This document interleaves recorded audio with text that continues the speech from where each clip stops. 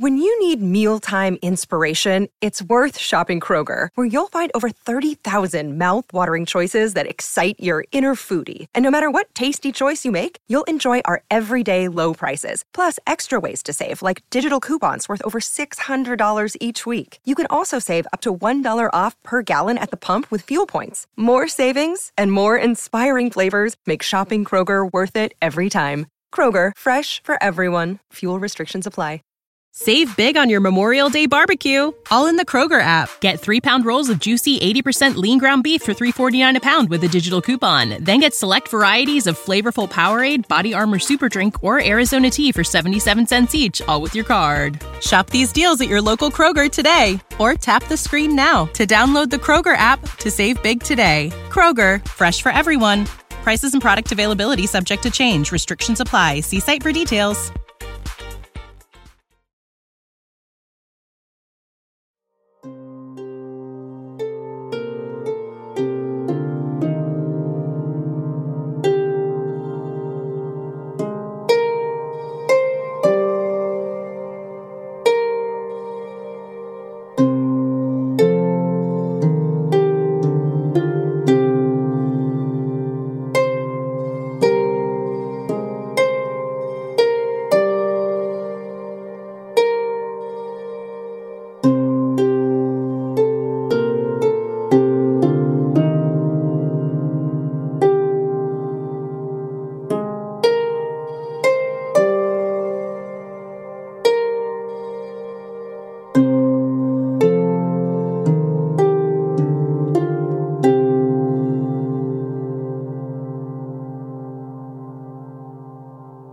Welcome to the Flowered Path. How you doing tonight, Justin?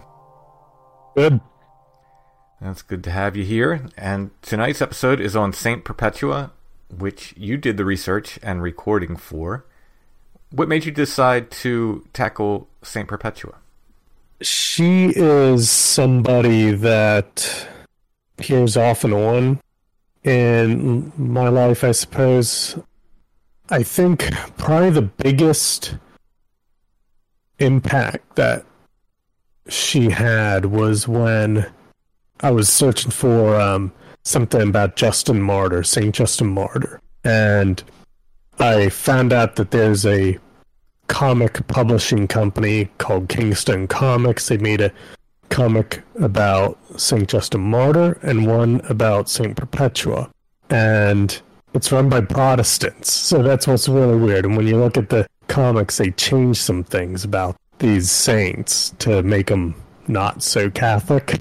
Yeah. And they don't refer to them as saints, but the artwork for Saint Perpetua, the cover art, is just amazing to me. It was really impactful when I saw her. They have her standing bloody in a coliseum in the Oran's posture, that prayer posture. Sure, it was just really, really powerful imagery. I even asked them for a print of it, and they were like, no, we don't got those.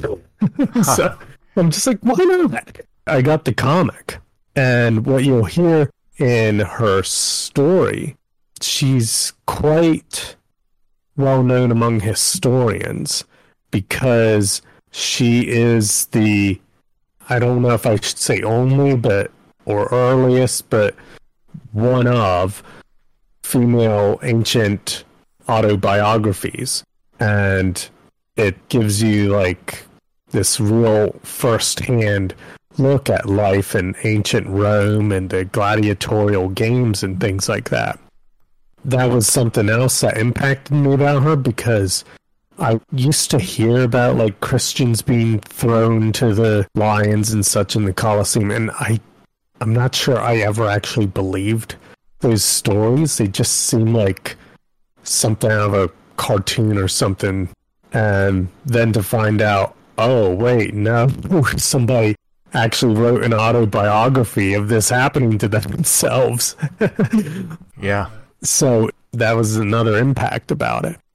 And today, with my work in criminal defense, I see she has another special meaning and impact to me, because her and the other martyr, Felicity, They were both pregnant and giving birth to newborns, and they were there in the prison. And this is not unique to ancient Rome. We're still doing this today to women. It really impacts me because it's just like, what about the baby? What happens to the baby? Or they'll be in prison while pregnant. But that's a whole other discussion. I noticed that it read a bit different than some of the other hagiographies I'd done. It does feel more like a historical document or an autobiography. This really felt impactful. It really did feel like an autobiography. You could feel the weight of her story as you were reading it. Yeah. I think it's a bit underplayed when you read about her, but she was also like a mystic, and she's relating to us the visions that she was receiving. Mm-hmm. And one of the biggest ones for me is she does have a vision of purgatory, and she's praying for the deceased. And it's one of those things where it's just like, well, for one, that was omitted from the Protestant canon. I would think they would have. Didn't have that, and because what can you do about that? This is 2nd century, and here you have a Christian woman just praying for the dead. Sure, and if she was doing it, she wasn't the only one. It's not like she made that up, you know? Yeah. It's an amazing vision too. I think the visions she has in here are quite beautiful. A lot of the imagery seem kind of familiar with other visions shared among mystics as well. You know, certainly unique things, but also not like, I don't know, not like she was writing a movie script or something. Like, they do seem to ring true among mystical visions. Well, before we get to St. Perpetua, we've got some news stories to talk about. And before we get to the news stories, I have some shout-outs. I'd like to thank Chad Jacobs and Andrew Childress for becoming patrons of the Flowered Path. Thank you so much. Your support really, really helps. If you would like to support the Flowered Path, you can become a patron at Patreon.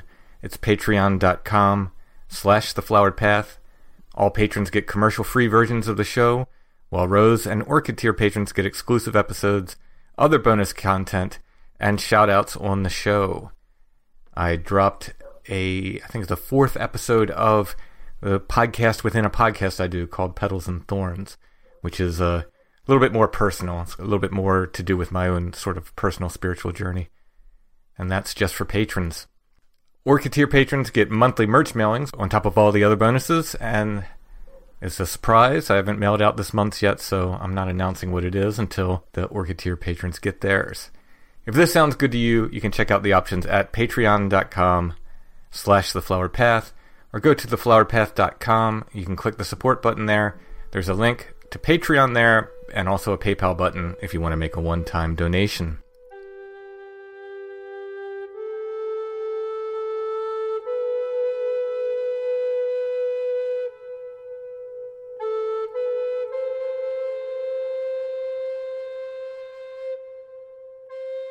Alrighty, we got Saints in the News.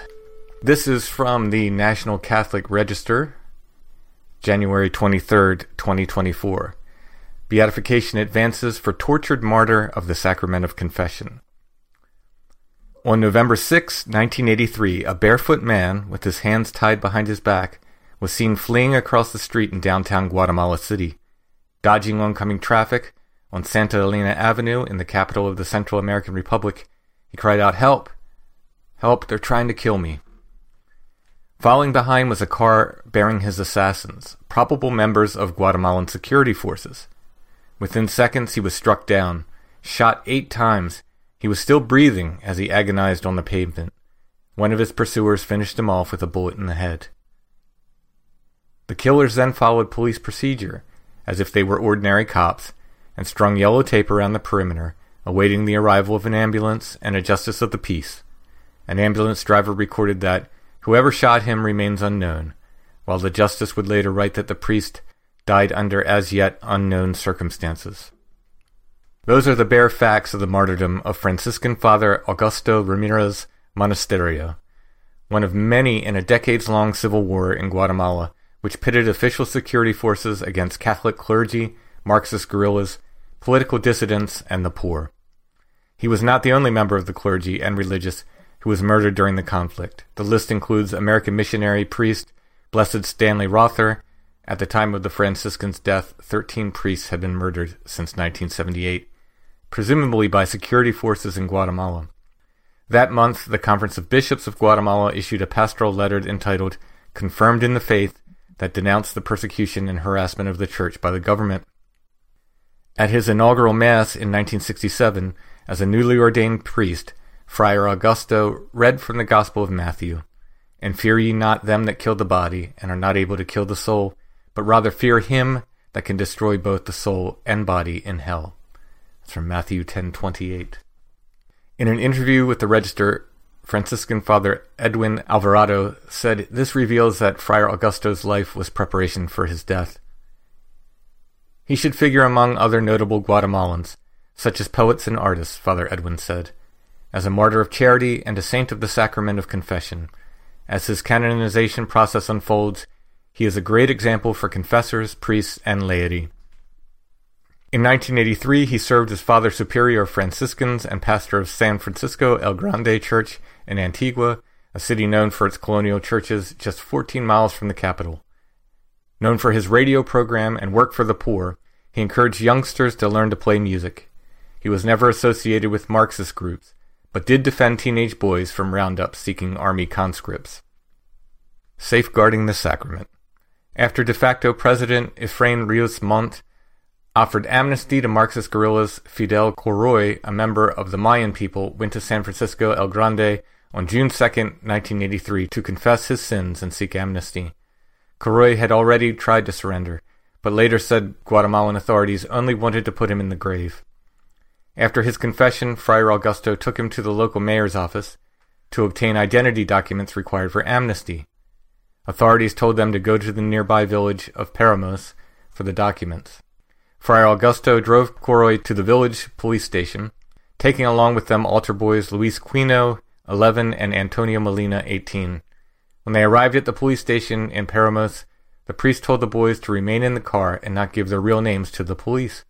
Coroy and the friar went into the station, where the officer refused to issue an ID for Coroy and accused him of being a guerrilla leader. Soldiers arrested the friar, Coroy, and the two boys. Coroy was separated from his companions, who were in an office for hours, awaiting their fate throughout the afternoon. They had no word about Coroy's condition, but about 8 o'clock that evening they heard him scream from another room, "Go ahead and kill me, but leave them alone."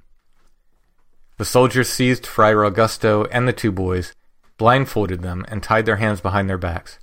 In an interview with the Register, Quino recalled, "The soldiers threatened us. I could feel that a gun was put against my head, and expected death. Separated from the friar, they were driven to another place where they were thrown into a trench.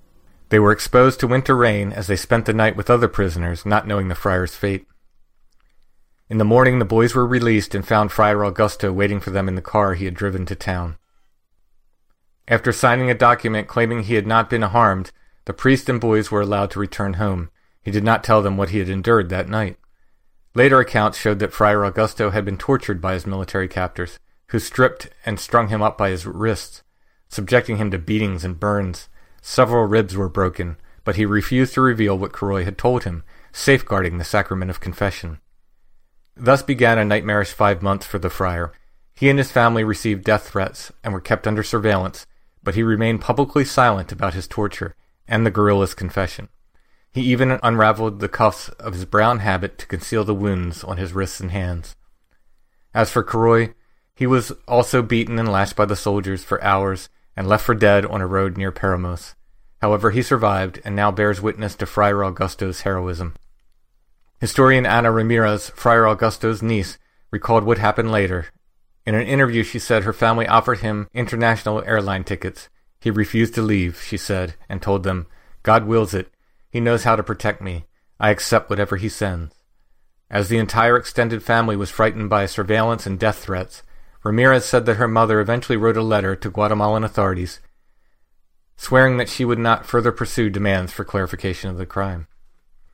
On November 5th, 1983, Friar Augusto celebrated his 46th birthday and was in Guatemala City to receive a fellow Franciscan at the airport. How his abduction took place has not been revealed, but by the next evening, his tortured body was found along the road in the capital. The national police promised to find the culprits, but their investigation languished. On November 8th, the Archdiocese of Guatemala issued a statement saying, "It is with great sorrow that the diocesan curia and the Franciscan order announced that Father Augusto Ramirez Monasterio was murdered. This unspeakable crime was committed against an exemplary priest and adds to the attacks against the Catholic Church, which have been repeatedly denounced by its pastors." The Archdiocese of Guatemala declares that anyone who attacks a sacred person is thereby excommunicated. A presidential spokesman claimed the killing was committed by subversives seeking division between the government and the Catholic Church, and disavowed any involvement in the priest's death. Years later, however, the extent of the government's surveillance and threats was revealed. The perpetrators of the crime were never brought to justice, explained Ramirez, who said that her uncle's eyeglasses and blood-stained robes that had bound him were found in his truck. On November 9th, Friar Augusto's body was taken from the capital to the church in Antigua, which was filled with mourners despite fears of retaliation. The young musicians he mentored played music at the funeral mass. He was buried in the church of San Francisco el Grande, not far from the tomb of St. Peter Betancourt, a Spanish Franciscan missionary of the 1600s, also revered for charitable works. Friar Augusto was soon proclaimed a martyr by many Guatemalans, especially poor Maya. In 2006, Cardinal Rodolfo Quezada Toruño began the beatification process on the basis of martyrdom. In an interview with the Register, Friar Edwin revealed that he is assured that Friar Augusto's cause is advancing at the Vatican after the local church recently commemorated the 40th anniversary of his death. "Father Augusto's spirit still lives," Friar Edwin said, "and when I was asked at the Vatican this year, what purpose does his beatification serve, we Franciscans responded that the secret of confession thus remains alive." He added that the Church of San Francisco el Grande, where Friar Augusto served, is now known as the Sanctuary of Mercy. Priests hear confessions before Masses from 6:30 a.m. until 4 p.m. every day. Wow. In a way, it kind of recalls Perpetua, too. It's just like, you think of these martyrs and you realize how lucky we are. Yeah. And there is actually different types of martyrdom. According to the Hagiography Circle, there are 5 types of martyrdom. In odium fidei, being killed due to hatred of faith. Ex aeromunis carceris, dying in prison for the faith. In defensum castitatis, being killed while defending virginal purity. Per testimonium caritatis fortis, being killed as a result of heroic charity, and ex assertatibus et vexationibusque pro fidei quibus pertulit, dying as a result of physical or moral violence endured for the sake of the faith. I'm not an expert, but honestly, he could fall under a couple of these. That's what I was thinking as you were reading them. I'm like, yeah, he might check a couple boxes there. Yeah. Killed due to hatred of the faith, dying in prison for the faith, heroic charity, as well as dying as a result of physical or moral violence endured for the sake of the faith. But why his story brought that to my attention is simply that it's a bit of an uncommon story for martyrdom. Normally, it's just them round up a bunch of Christians or something like that and killing them, but him, it was specifically regarding this confession. Yeah. The sacrament of confession to non-Christian Catholics is so alien to them. If you talk to a Protestant, it's usually like, well, why do you have to do that? I don't know if it's their number one problem with Catholicism. That'd probably be Mary. But yeah, it's right up there, and they're just like, well, I don't understand. I don't understand why you have to do that. Yeah, and then you get like these conspiracy theories regarding it too. Like, I was told the priests will be like huddled around snickering about the confessions that they heard and telling it to the other priests and such, and or using that as blackmail against the person, like all this stuff, and it's ridiculous.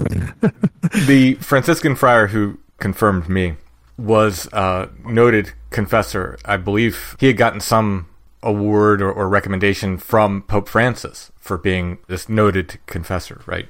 He took it so seriously that he said there was some law that was going to be passed or something that might impinge on the sacrament of confession. And he said, they'll have to kill me before I break the binds of confession. Oh, yeah. And I can tell you that I know at least in my state, it's actually a part of Georgia law, common law, not case law, like written in the law books regarding that priests are not to be put on the stand to testify about what they heard in confession.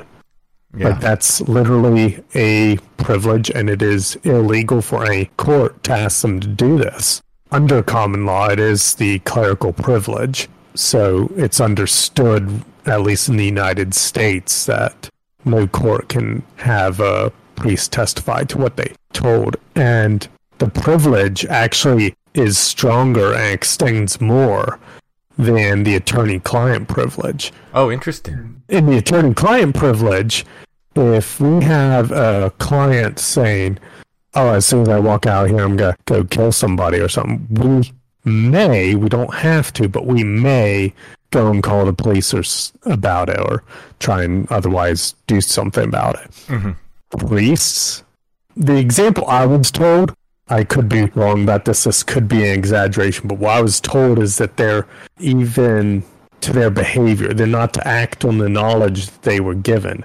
So the example I was told is like if somebody in confession told them, oh, I put a bomb on this plane, and just so happened to be a plane that the priest was going to be flying on, then the priest is to like still get on the plane. Wow. I don't know. An example of how strong and serious that privilege is. Yeah. The other thing about it is, and regarding that sort of conspiracy you were talking about, Father Steve, the priest I mentioned, the friar I mentioned, was talking to a group of us about confession.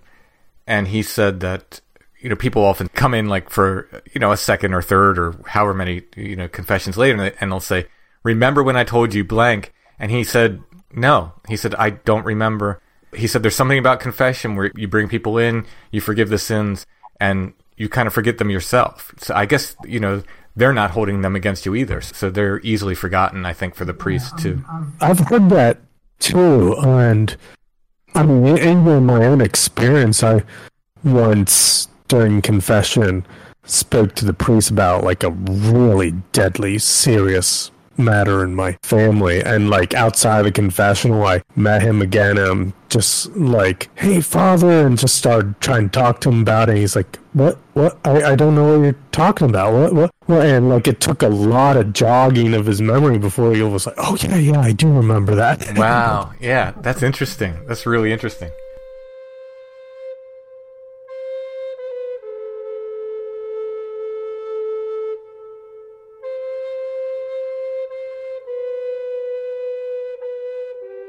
This next article is again from the Catholic News Agency from January 29th, 2024. Detroit Cathedral to unveil long-awaited relics, life-size statues of 12 apostles. At the Cathedral of the Most Blessed Sacrament in Detroit, the band is getting back together, the band of Christ's 12 apostles, that is. On February 8th, Detroit's Mother Church will publicly unveil its long-awaited Journey with the Saints project, a permanent installation of 14 larger-than-life statues accompanied by first-class relics of each apostle. The latest accomplishment in the cathedral's ongoing mission to turn itself into an apostolic center in the city of Detroit. Archbishop Alan H. Vegnaron will join Father J.J. Meck, rector of the cathedral, to dedicate the new installation during a special event at 7 p.m. From its central perch on Woodward Avenue, the looming Gothic Cathedral of the Archdiocese of Detroit stands out in its neighborhood. Following Vigneron's instruction to turn the church into a cathedral of the arts, Meck has spent the last several years converting the cathedral into a hub of missionary activity and beauty, drawing people to the faith via shallow entry points, that's in quotes. Our goal is that we are going to be more accessible to the people off of Woodward, Meck told Detroit Catholic. We want this to be a flexible public space, maybe even a community hub for not only spiritual enrichment but cultural enrichment, and it will be a safe place, and we will have security and all of that. The name Cathedral of the Arts, Meck explained, is a reminder that the proof of God is beauty, a principle that guides each of the new initiatives he and his team have undertaken on the cathedral's campus. The latest project, the installation of 7.5-foot tall statues and relics encircling the cathedral's interior worship space, is the crowning jewel of those efforts, transforming the cathedral into a permanent pilgrimage site, guided by the men who knew Christ most intimately during his time on earth. Complete with first-class relics, the new installation is among the first of its kind in North America, bringing together all 12 of Christ's apostles for veneration, and the only exhibit in the world with the relics accessible in this way. The 14 statues, including 2 8-foot angels, each were carved from a single tree trunk in St. Ulrich Roden in modern-day Italy in 1927. The statues were rescued from St. Benedict Church in Highland Park, which closed in 2014. After undergoing extensive restoration, the statues were installed in the cathedral's nave in December. The statues include 2 angels, 10 of the original 12 apostles, St. Paul and St. Matthias, the apostle who replaced Judas. Meck discovered that he had relics corresponding to the 12 saints, part of the collection of nearly 200 relics owned by the cathedral, all of which he hopes to be available to one day put on display. That's good news. The relics and signage were installed beneath each statue beginning on January 8th, in time for the dedication and blessing of the new reliquary pilgrimage on February 8th. I am so excited about the transformation that is happening, Meck said. When you come in, there will be 3 main signs that tell you how to go on a pilgrimage, what the goal of a pilgrimage is, and how to interact with these relics. Pilgrims are going to walk away transformed, different, and they are going to enter through prayer. Journey with the Saints is much more than a museum of the church history, Meck said, but a rare opportunity to invoke the help of Catholicism's greatest saints. It's not just about looking at a pretty statue and touching some bones. Pilgrims are going to have a purpose when they walk away, Meck said. People can decide what they want intercession for, what they are hoping for when they pray to a particular saint, and when they walk away, they'll keep praying for that. This is amazing. And it sort of locks into something we've been talking about on the Flower Path Discord, which, if you're a patron, you get access to our Discord server, about rescuing relics. And when I talked to Brother Richard last, and we had our Q&A, he was talking about simony and that we are not to buy relics. I had some relics come up here on an auction recently, and my wife was going to get them for me. She's not Catholic, and I told her, nah, probably shouldn't do that. But it brought this idea to mind, like about rescuing relics and like returning them to churches or monasteries or other appropriate places. And we've discussed doing that, having a sort of flowered path relic rescue where we get these relics not for ourselves and return them to the church, because there's a kind of distasteful secondary market for relics out there. Yeah, and I mean, in that discussion, I had some relics in my online cart, and I'm just like painfully removing them from the cart. Yeah, I mean, I had messed up before I knew this. I didn't know it was a sin. I had messed up myself, and it doesn't mean the relics aren't any good, but it just don't do it again kind of thing, Yeah, they really are best with the church, because I don't know, at least for me, even when I was looking at like getting some of them, I was just like, then what am I gonna do with it? Stick it in a drawer somewhere? Like, I don't have some gold reliquary to put it in, or Right, yeah. The relic that my wife found at the auction was from the body of Saint Seton. So this was literally part of her body. You couldn't tell. It was a very small picture, in the auction of what it was. I would presume either hair or bone or something. I don't know, but we're talking about body parts of saints here, I think they belong with the church. I really do. Yeah. And this was fully legit. It had the original stamp from the, Baltimore Diocese from whenever this was issued, way back when. Came in a really beautiful reliquary and stuff. And who knows where it went. My wife was kind of watching the auction and doesn't know who won the bid or anything. These should be returned. There's a shrine to Elizabeth Ann Seton not far from here. Yeah. That's where it should have gone, really. But maybe in the future, if we do this Flower Path Relic Rescue, we can save things like that and get them to where they should be. That would make me very happy. Yeah. Another thing about the relics being with the church is then you get things like this article. You get these great displays. It gives you reason to visit the churches and such. So I have that powerful devotion to Saint Gemma, and so whenever I find a church that has her relic there, that's where I want to go. Yeah. And every time I visit, like if the wife is doing choir practice or something, I'll spend some time in front of her relic. And I often think, like, that's where she would want to be. She would want to be there next to the altar while Mass is happening every Sunday, better than, again, having part of her body stuffed in some drawer in my house or something, Yeah. If they're in a church, then they can be venerated by more than just one person. They're not just part of somebody's collection. I think it's just generally a good idea. Yeah. And as Brother Richard said, if you're meant to have relics, they'll kind of find their way to you. And I believe that's true as well. I've heard that a lot of stories like that, especially with Saint Gemma. It's probably because her body and relics are in the care of the Passionist order rather than like directly from the Vatican. So they have a little bit more freedom of what they want to do with these things. But I've heard stories about that where like, I don't know, it just seems like she's the one. People be like, I was gifted a first class relic of her. Hasn't happened to me yet. Garbandal is a conversation for another day, but the items that were kissed by the apparition at Garbandal, Spain, and this apparition has not been approved by the church, so that's why I'm saying it's a conversation for another day, but they're becoming increasingly rare, and I do see them on eBay being sold for thousands of dollars. Oh, wow. But if you are interested in this, and if you sort of reach out and inquire, they are around, and there are people who will give them to you. You don't have to pay that for them. They're around, and people will see that you get one. It makes me wonder, when I see these massive prices, like sometimes hundreds of dollars usually, but sometimes I've seen one recently. I think they had I don't know if it's sold, but I think they had like a $2,000 price tag on it on eBay. They're around. I've been sent several just inquiring about Garbandal to different people. So, cool. Be careful, I say. Be careful with this stuff. There are some bad actors out there.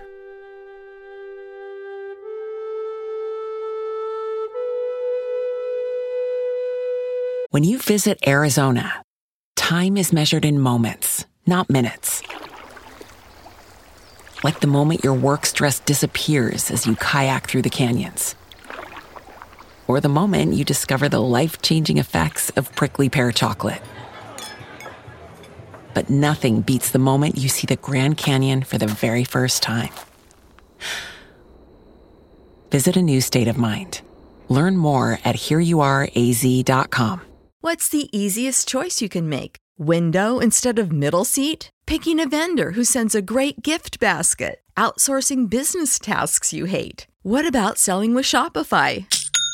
Whether you're selling a little or a lot, Shopify helps you do your thing, however you cha-ching. Shopify is the global commerce platform that helps you sell at every stage of your business. From the launch your online shop stage to the first real-life store stage, all the way to the did we just hit 1 million orders stage. Shopify's there to help you grow. Whether you're selling scented soap or offering outdoor outfits, Shopify helps you sell. Wherever and whatever you're selling, Shopify's got you covered. Sign up for a $1 per month trial period at shopify.com/try. Go to shopify.com/try now to grow your business, no matter what stage you're in. Shopify.com/try. When you need mealtime inspiration, it's worth shopping Kroger, where you'll find over 30,000 mouth-watering choices that excite your inner foodie. And no matter what tasty choice you make, you'll enjoy our everyday low prices, plus extra ways to save, like digital coupons worth over $600 each week. You can also save up to $1 off per gallon at the pump with fuel points. More savings and more inspiring flavors make shopping Kroger worth it every time. Kroger, fresh for everyone. Fuel restrictions apply.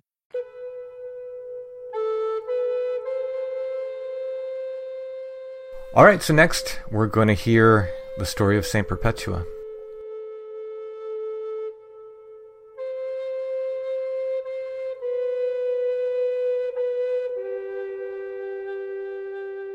This is a reading of the Passion of Saints Perpetua and Felicity. If the old examples of the faith which testify to the grace of God and lead to the edification of men were written down so that by reading them God should be honored and man comforted, as if through a re-examination of those deeds, should we not set down new acts that serve each purpose equally? For these too will some day also be venerable and compelling for future generations, even if at the present time they are judged to be of lesser importance, due to the respect naturally afforded the past. But let those who would restrict the singular power of the one Spirit to certain times understand this, that newer events are necessarily greater because they are more recent, because of the overflow of grace promised for the end of time. In the last days, says the Lord, I will pour out my Spirit on all flesh, and their sons and daughters shall prophesy, and I will pour out my Spirit on my servants and handmaidens, and your young men shall see visions, and your old men shall dream dreams. And we, who also acknowledge and honor the new prophecies and new visions as well, according to the promise, and regard the other virtues of the Holy Spirit as intended for the instruction of the Church, to which Church the same Spirit was sent, distributing all gifts to all, just as the Lord grants to each one. Therefore, out of necessity, we both proclaim and celebrate them in reading for the glory of God, lest any person who is weak or despairing in their faith should think that only the ancients received divine grace, either in the favor of martyrdom or of revelations, since God always grants what he has promised as a proof to the unbelievers and as a kindness to believers.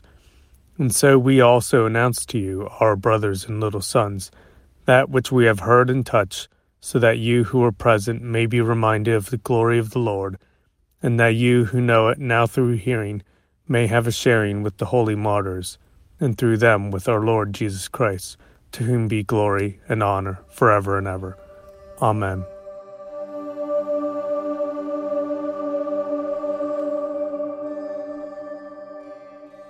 Some young catechumens were arrested, Revocatus and Felicity, his fellow slave, Saturninus and Secundulus, and among these was also Vibia Perpetua, a woman well-born, liberally educated, and honorably married, who had a father, mother, and 2 brothers, one of whom was also a catechumen.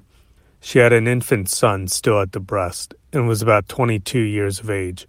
From this point there follows a complete account of her martyrdom as she left it, written in her own hand in accordance with her own understanding.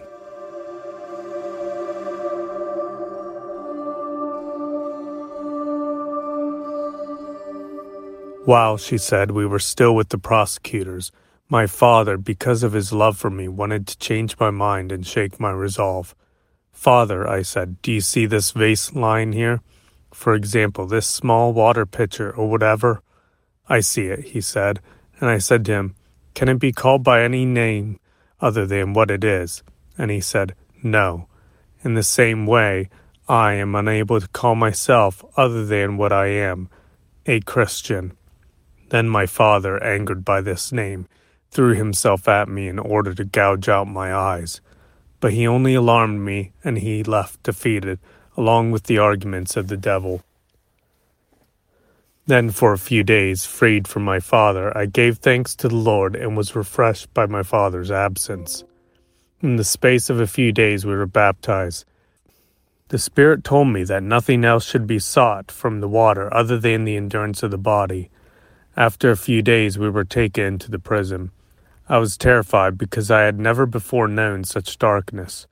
Oh, cruel day! The crowding of the mob made the heat stifling, and there was the exhortation of the soldiers.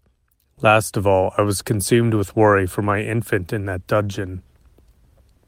Then Tertius and Pomponius, the blessed deacons who ministered to us, arranged by a bribe that we should be released for a few hours to revive ourselves in a better part of the prison.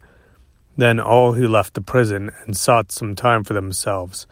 I nursed my baby, who was now weak from hunger. In my worry for him, I spoke to my mother concerning the baby and comforted my brother. I entrusted my son to them. I suffered grievously when I saw how they suffered for me. I endured such worry for many days, and I arranged for my baby to stay in prison with me. Immediately I grew stronger, and I was relieved of the anxiety and worry I had for my baby. Suddenly the prison became my palace, so that I wanted to be there rather than anywhere else. Then my brothers said to me, "Lady, my sister, you are now greatly esteemed, so much so that you might ask for a vision, and it may be shown to you whether there will be suffering or freedom." And I, who knew that I was able to speak with the Lord, whose great benefits I had known, confidently promised him, saying, "Tomorrow I will tell you." And I asked, and this was shown to me.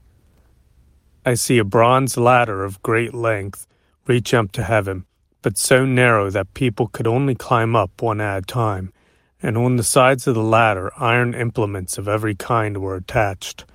There were swords, lances, hooks, knives, and daggers, so that if anyone climbed up carelessly, or not looking upwards, he was torn to pieces, and his flesh clung to the iron weapons. And there was a serpent of great size lying at the foot of the ladder, which would lie in wait for those who climbed and deterred them from climbing. And the first to go up was Satyrus, because he had been our teacher, and because he had not been present when we were seized. He later voluntarily handed himself over for our sake. And he reached the top of the ladder, and he turned back to me and said, "Perpetua, I am waiting for you, but be careful that the serpent does not bite you." And I said, "In the name of Jesus Christ, he will not hurt me." And from beneath the ladder itself, the serpent slowly stuck out its head, as if it feared me, and I stepped on its head and climbed up as if it were the first step. And I saw an enormous garden, and a white-haired man sitting in the middle of it, dressed in shepherd's clothes, a big man, milking sheep, and standing around were many thousands dressed in white. And he raised his head, looked at me, and said, "You are welcome here, child."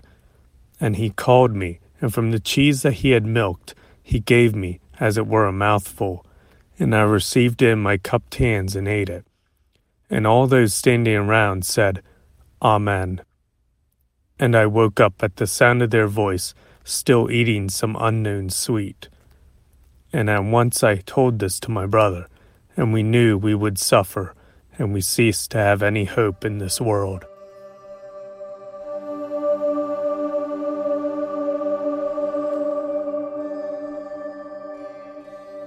A few days later, a rumor circulated that we were to be given a hearing. My father arrived from the city, worn with worry. He climbed up to me in order to change my mind, saying, "My daughter, have pity on my gray hair. Have pity on your father, if I am worthy to be called father by you. If with these hands I have raised you to this flower of youth, if I have preferred you to all your brothers, do not shame me among men. Think about your brothers. Think about your mother and your mother's sister. Think about your son who will not be able to live without you. Give up your pride. Do not destroy us all. For if you are punished, none of us will be able to speak freely again." My father said these things to me, as a father would, out of his love for me, kissing my hands and throwing himself at my feet. Weeping, he no longer called me daughter, but lady. And I grieved for my father's anguish, because he alone of all my family would not rejoice in my suffering. And I tried to comfort him, saying, "What God has willed shall be done in the prisoner's platform. Know that we are no longer in our own power, but in God's." And in great sadness he left me.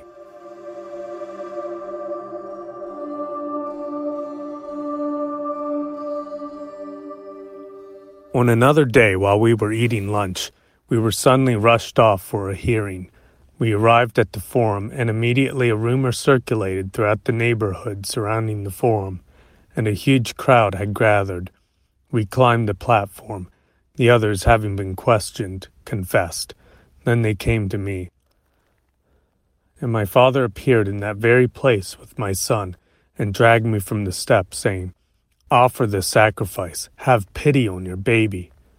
And Hilarianus, the procurator, who at that time had received the right of the sword on the death of proconsul Minucius Timoneus, said, "Spare the gray hair of your father, spare your infant son, offer the sacrifice for the health of the emperors."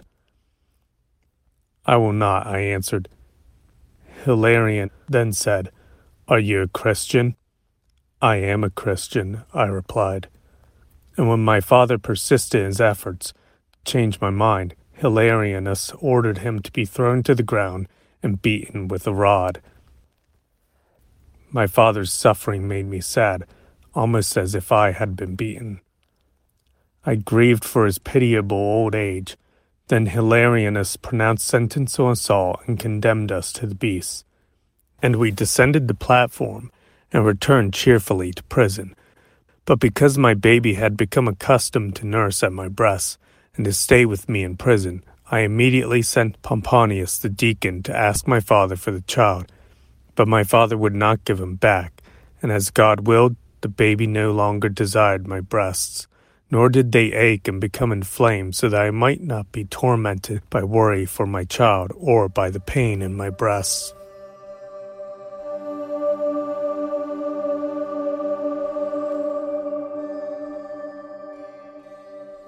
A few days later, while we were all praying, suddenly in the midst of our prayer a voice came to me, and I cried out the name of Dinocratus.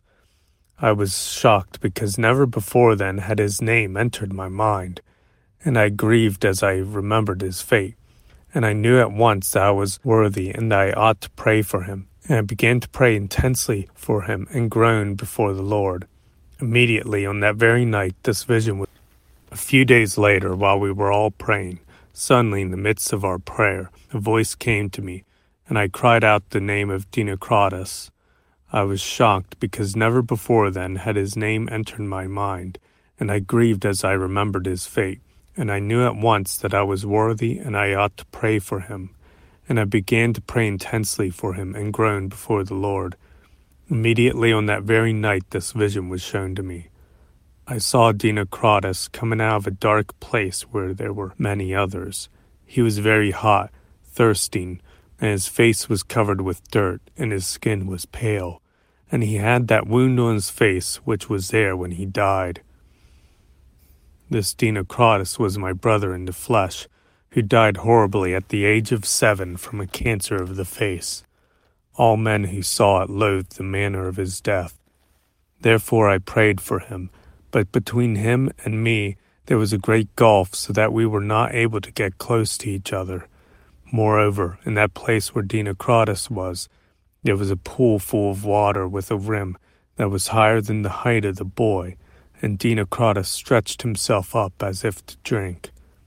I was saddened because although the pool had water in it, he was not able to drink because of the height of the rim. And I awakened, and I knew that my brother was suffering, but I trusted that I could help him in his suffering. And I prayed for him every day until we were transferred to the military prison, for we were to fight in the military games. It was on the birthday of Geta Caesar. And I prayed day and night for my brother with groans and tears so that this gift might be given to me. On the day in which we were kept in the stocks, this vision was shown to me. I saw that place which I had seen before, but now there was Dinocratus, his body clean, well-dressed and refreshed. And where the wound was, I saw a scar, and that pool which I had seen earlier, I now saw with its rim lowered to the boy's navel, and he drew water from it without ceasing. And above the rim there was a golden cup full of water, and Dinocratus began to drink from it, but the cup never emptied. When his thirst was quenched, he began to play in the water, rejoicing in the manner of children. And I woke up. I knew then that he was freed from his suffering.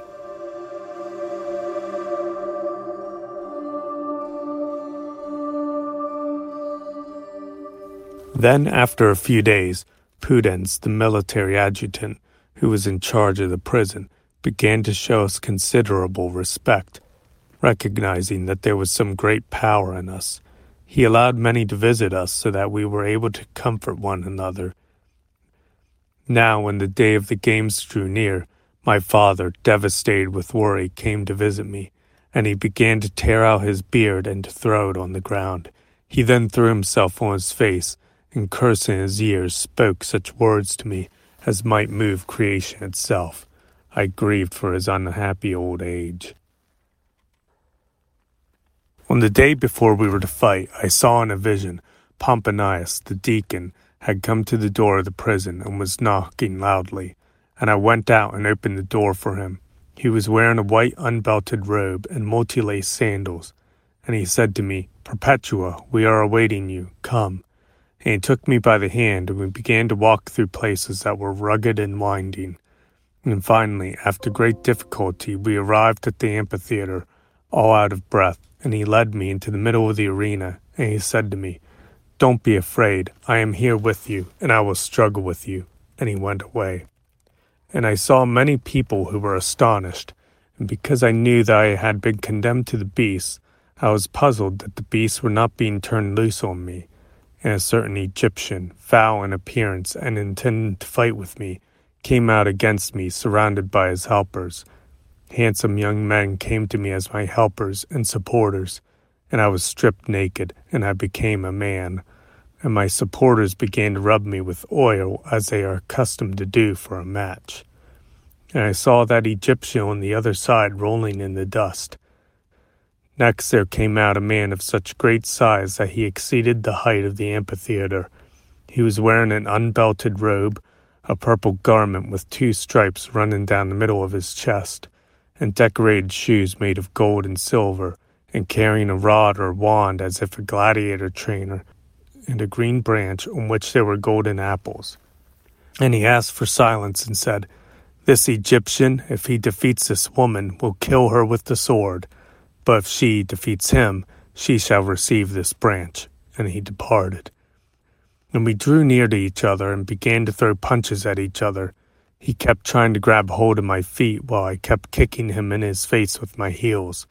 And I was raised up in the air, and I began to strike him, stepping on his face, as though I were unable to step on the ground. But when I saw that there was a hesitation, I joined my hands so that my fingers were knit together, and I grabbed hold of his head. And he fell on his face, and I stepped on his head. And the crowd began to shout, and my supporters began to sing hymns. And I went to the gladiator trainer, and I took the branch, and he kissed me, and he said to me, "Daughter, peace be with you." And I began to walk in triumph to the gate. And then I woke up, and I knew that I was going to fight with the devil, and not with the beast, but I knew that victory was to be mine. This is the story of what I did the day before the final conflict, but concerning the outcome of that contest, let whoever wishes to write about it do so.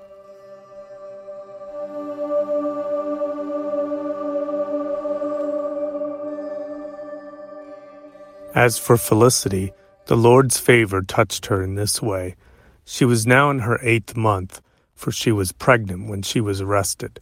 As the day of the games drew near, she was in agony, fearing that her pregnancy would spare her, since it was not permitted to punish pregnant women in public, and that she would pour forth her holy and innocent blood afterwards, along with common criminals.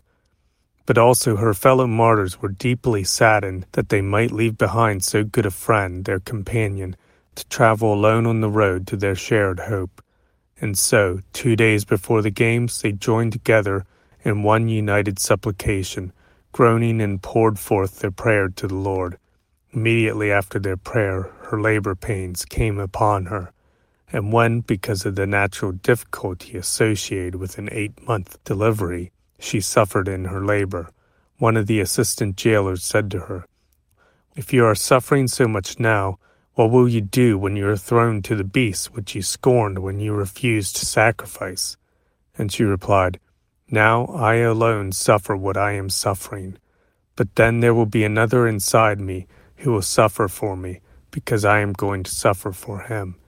And she gave birth to a baby girl, whom a certain sister brought up as her own daughter.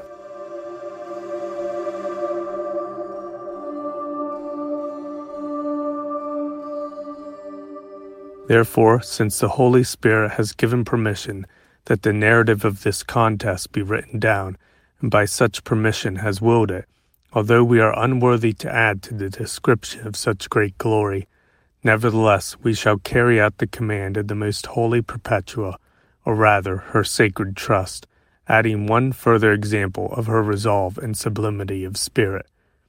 The tribune treated them with great cruelty because of the warnings of the most devious of men.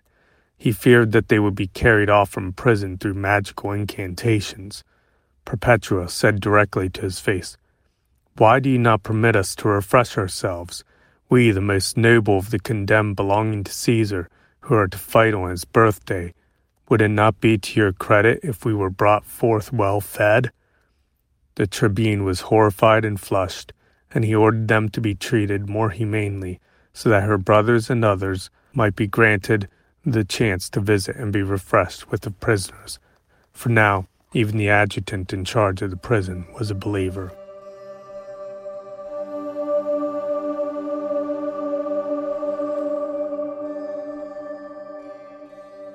And then on the day before the games, when at that last meal which they call free, they partook as far as it was possible, not of a free meal, but a love feast. They boldly flung their words at the mob, threatening them with the judgment of God, bearing witness to the happiness they found in their suffering, and mocking the curiosity of those who jostled to see them. Satyrus said, "Will not tomorrow be enough for you? Why do you long to see that which you hate? Today our friends, tomorrow our enemies. But take a good look at our faces so that you will be able to recognize us on that day." And so the crowd left the prison stunned, and many of them became believers.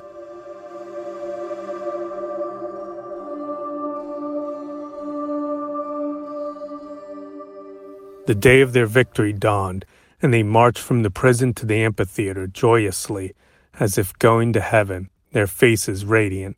And if by chance they trembled, it was from joy and not from fear.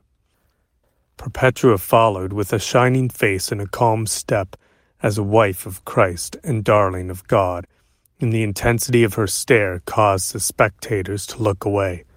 Likewise, Felicity rejoiced that she had given birth safely, so that she might fight with the beasts, advancing from blood to blood, and from the midwife to a net-bearing gladiator, now to be washed after childbirth in a second baptism.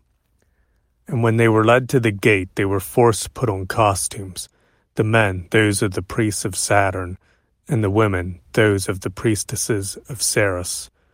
But that noble-minded woman fiercely resisted this to the end. She said, "We came here freely so that our freedom might not be violated, and we handed over our lives so that we would not be forced to do anything like this. We had this agreement with you." Injustice recognized justice. The tribune agreed that they should be brought in dressed simply as they were. Perpetua was singing a hymn, already trampling on the head of the Egyptian. Revocatus, Saturninus, and Satyrus were threatening the spectators. Then, when they passed under the gaze of Hilarianus, they began to say to him through gestures and nods, "You judge us, but God will judge you." The crowd, angered by this, demanded that they be whipped along the line of beast-hunting gladiators, and they gave thanks that they had obtained some share in the Lord's sufferings. But he who said, "Ask and ye shall receive," gave to those who asked the death that each desired. For whenever they spoke among themselves concerning their desire for martyrdom, Saturninus declared that he wished to be thrown to all the different kinds of beasts so that he might wear a more glorious crown. And so at the beginning of the spectacle, he and Revocatus were attacked by a leopard, and then while on the platform they were charged by a bear. Satyrus hated nothing more than a bear, and now he was confident that he would die from one bite of a leopard. However, he who was offered to a wild boar, yet it was the hunter who had tied him to the wild boar, who was gored by the same beast and died a few days after the games. Satyrus himself was only dragged, and when he was tied on the bridge awaiting the bear refused to leave its cage, and so Satyrus, unhurt, was called back for the second time.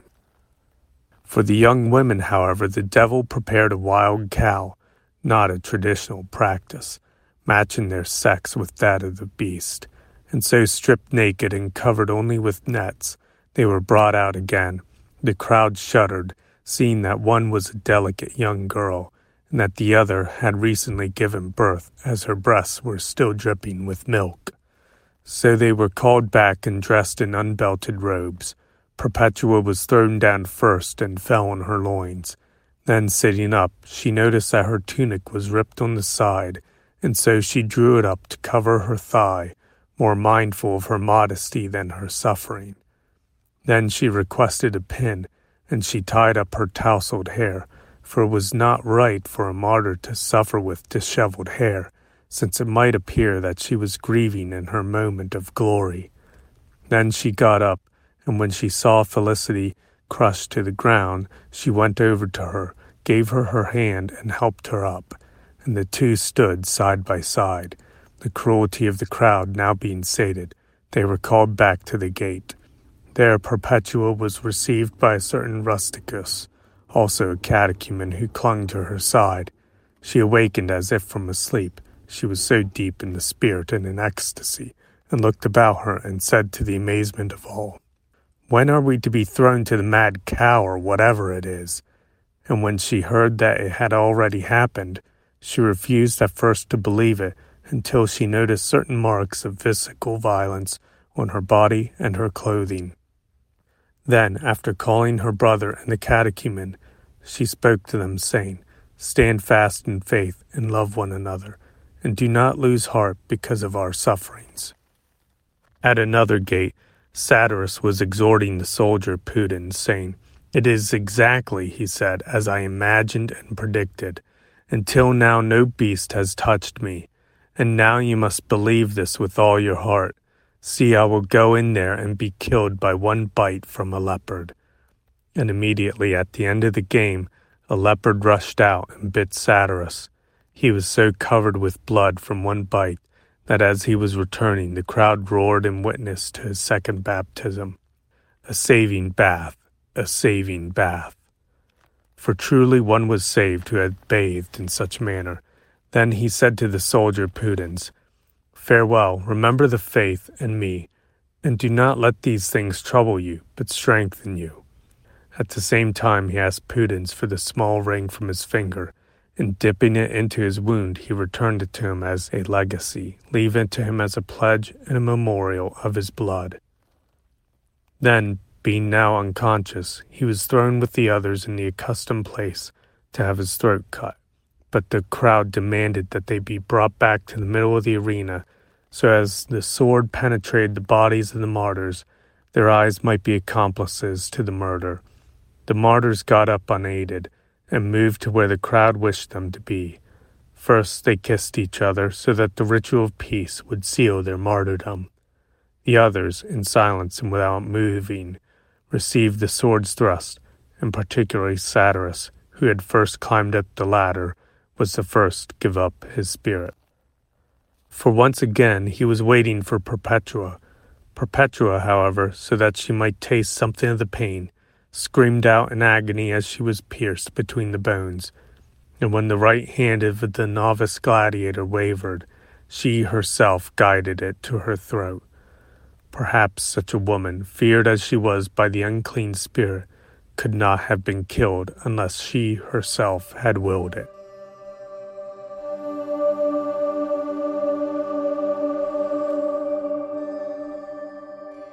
O bravest and most blessed martyrs, O truly called and chosen for the glory of our Lord Jesus Christ, anyone who praises, honors, and adores his glory surely should read these deeds, which are no less worthy than the old ones for building up the church. For these new deeds of courage, too, may witness that one and the same Holy Spirit is always working among us even now, along with God the Father Almighty, and his Son, our Lord Jesus Christ, to whom is glory and endless power, forever and ever. Amen.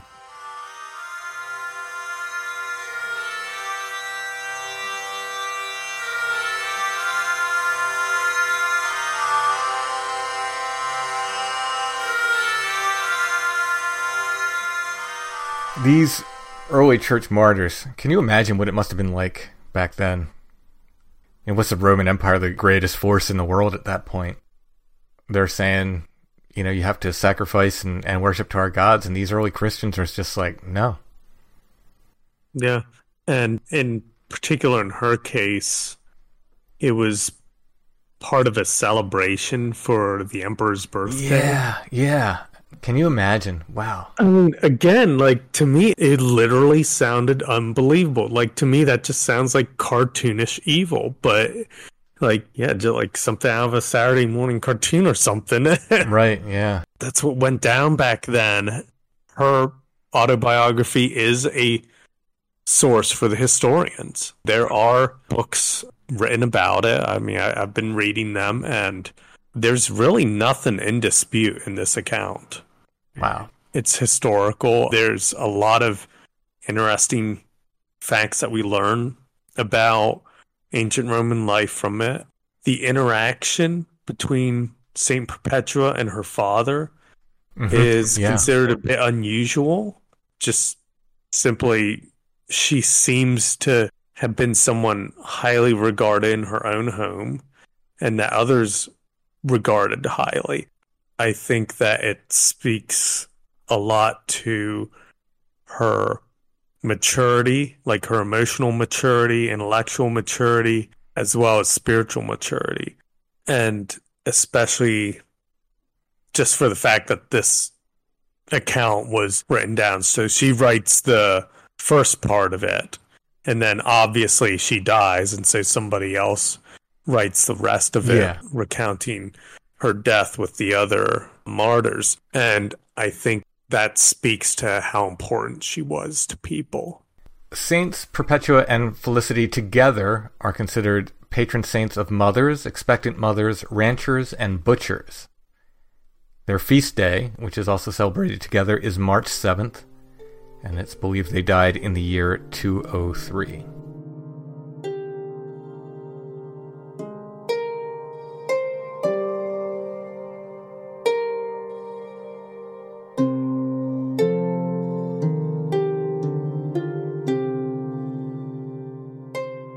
Justin, you have a Substack where you cover material that is relevant to the podcast, so if you want to plug that and talk about that a little bit, please do.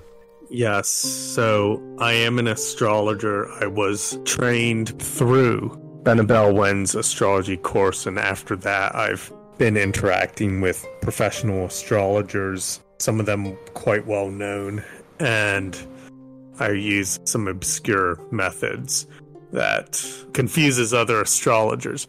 But my main work is through the Catholic Church. It's always worth noting that astrology, again, we covered this when we talked about it before, it is not prohibited by the Church.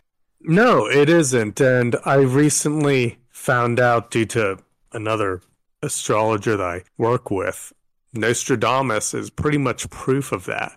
He was an astrologer and he was a Catholic, but the Catholic Church never condemned his astrology, even though he was condemned for other reasons. Right. Not his astrology. Anyway, I use astrology to sort of, I mean, I guess you have to believe that astrology works first, but essentially confirm the events of the Catholic Church. So the miracles, the saints, it's just been an amazing journey because it teaches so much. Saint Perpetua is one of them. Now, I could not, we just don't know when she was born. We have a rough idea of the year, essentially 1 or 2 years off, but that's useless for an astrologer. Right, we need things very exact. But these feast days that the church keeps, the deaths of the saints, are very important. And the church doesn't really mess that up. This is the advantage of sacred tradition, the fact that the church has been around since the time of Jesus. This stuff gets passed down. Oh, yeah. And you can't always work from the feast days on the liturgical calendar because sometimes they are just moved around, especially after the Second Vatican Council. A lot was rearranged. But for most saints, the feast day that is kept on the calendar is the day that they died. And for Perpetua, again, a lot of historical investigation was done through her autobiography. They do talk about when it happened, when the games happened, and there's some other corroborating accounts. So we do have the date of her death. It was March 6, 203. And so I calculated, because I'm using computers and mathematics to do this. It's not magic. But I created a chart for it and did some investigation on it, looked at the planetary associations, and sure enough, it shows that there was some blood sport that happened and it was killing Christians. I specialize in looking at events through astrology. I don't really do the personality thing too much. You look at what I write there, I spend almost no time on the personalities, but rather seeing like the events as they happen through there, what's going on, and particularly what often has to happen for a miracle to occur. Your Substack can be found. I will put links in the show notes, but do you have the link? astrologyofthesaints.substack.com. All right, and that link will be in the show notes. I also put a link on theflowerpath.com in the About section for that. People can check it out. And your other writings as well. I know you have some stuff on St. Gemma, and I forget what else you have up there. Oh, yes. Occasionally I do write other articles on there. Usually when I do, it's actually other people asking me to. I'll be in conversation with somebody and they'll be like, oh, I want to know more about this. So I have up there, my favorite is probably what I called the non-problem of evil. Again, that was something that I was in discussion with some people and they were like, you should write this up. I just did it in one sitting. It's a bit of a rant, but I have very strong feelings about that, where I just do not understand how evil is a problem for Christianity, especially Catholicism. The Catholic Church never said there wouldn't be evil and suffering, so why is this a question? Yeah. Another is the Catholic Church as God's kingdom on earth. That's about authority and hierarchy, which I think people in the Western world today just either forgot about or have a real problem with. It's something I wrestle with myself, and a big part of humbling myself and coming back to the church was, as I like to put it, realizing I'm not the smartest guy in the room and just going back and saying, like, I'm going to follow the rules. I don't make the rules. I'm going to follow the rules. Oh, yeah. I'm about to go off on it. I have strong feelings about it. It's something I think that is like the big stumbling block for people. Mm-hmm. Like it really is that type of intellectual pride. We can certainly do a whole show on that at some point, I'm sure. Oh, yeah. All right. Well, once again, I'll put the links in the show notes. Go ahead and just give the link one more time. astrologyofthesaints.substack.com. All right. I will check it out. I'm sure others will as well. And if you like what you heard on The Flower Path, please subscribe and follow wherever you're listening. If you feel inclined to leave a nice review, that would help as well. If you could subscribe to The Flower Path on YouTube, even if you don't listen there, that also helps us out, trying to build up our subscribers on YouTube as well. Thanks for listening, everybody. We'll be back soon with more.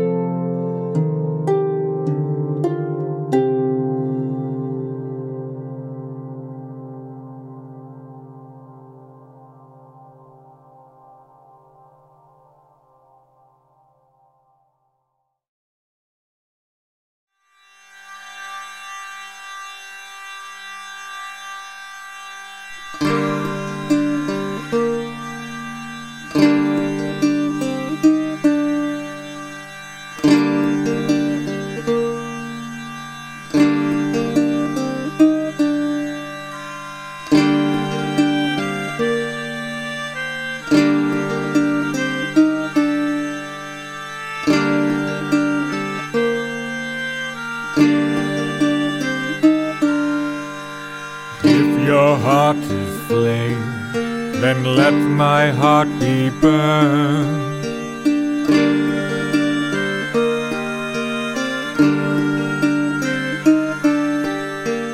If your heart is pierced, then let my heart leak blood.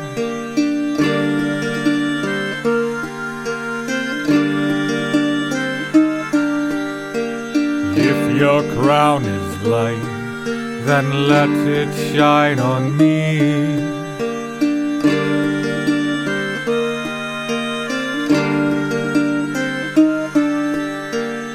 And the shadows cast like evil behind me.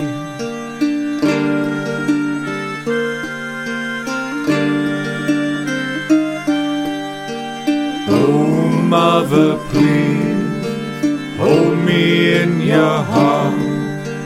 Oh, Mother, please hold me in your prayer.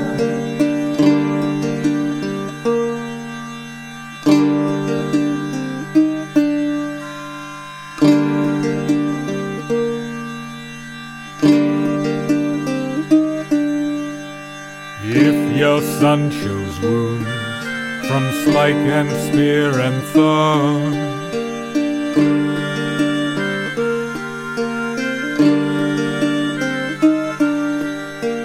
let me share the pain that he bore on that morn.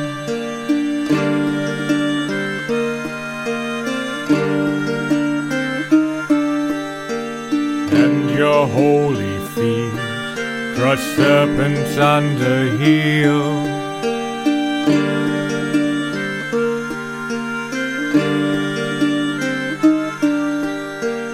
But the venom fang thou shalt never feel.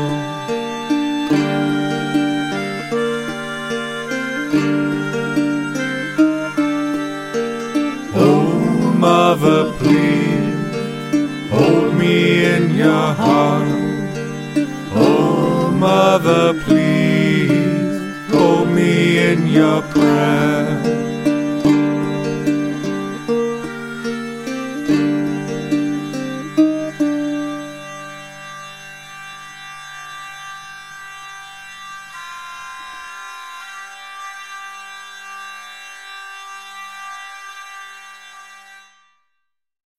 When you need mealtime inspiration, it's worth shopping Kroger, where you'll find over 30,000 mouth-watering choices that excite your inner foodie. And no matter what tasty choice you make, you'll enjoy our everyday low prices, plus extra ways to save, like digital coupons worth over $600 each week. You can also save up to $1 off per gallon at the pump with fuel points. More savings and more inspiring flavors make shopping Kroger worth it every time. Kroger, fresh for everyone. Fuel restrictions apply. Save big on your Memorial Day barbecue, all in the Kroger app. Get 3-pound rolls of juicy 80% lean ground beef for $3.49 a pound with a digital coupon. Then get select varieties of flavorful Powerade, Body Armor Super Drink, or Arizona tea for 77 cents each, all with your card. Shop these deals at your local Kroger today, or tap the screen now to download the Kroger app to save big today. Kroger, fresh for everyone. Prices and product availability subject to change. Restrictions apply. See site for details.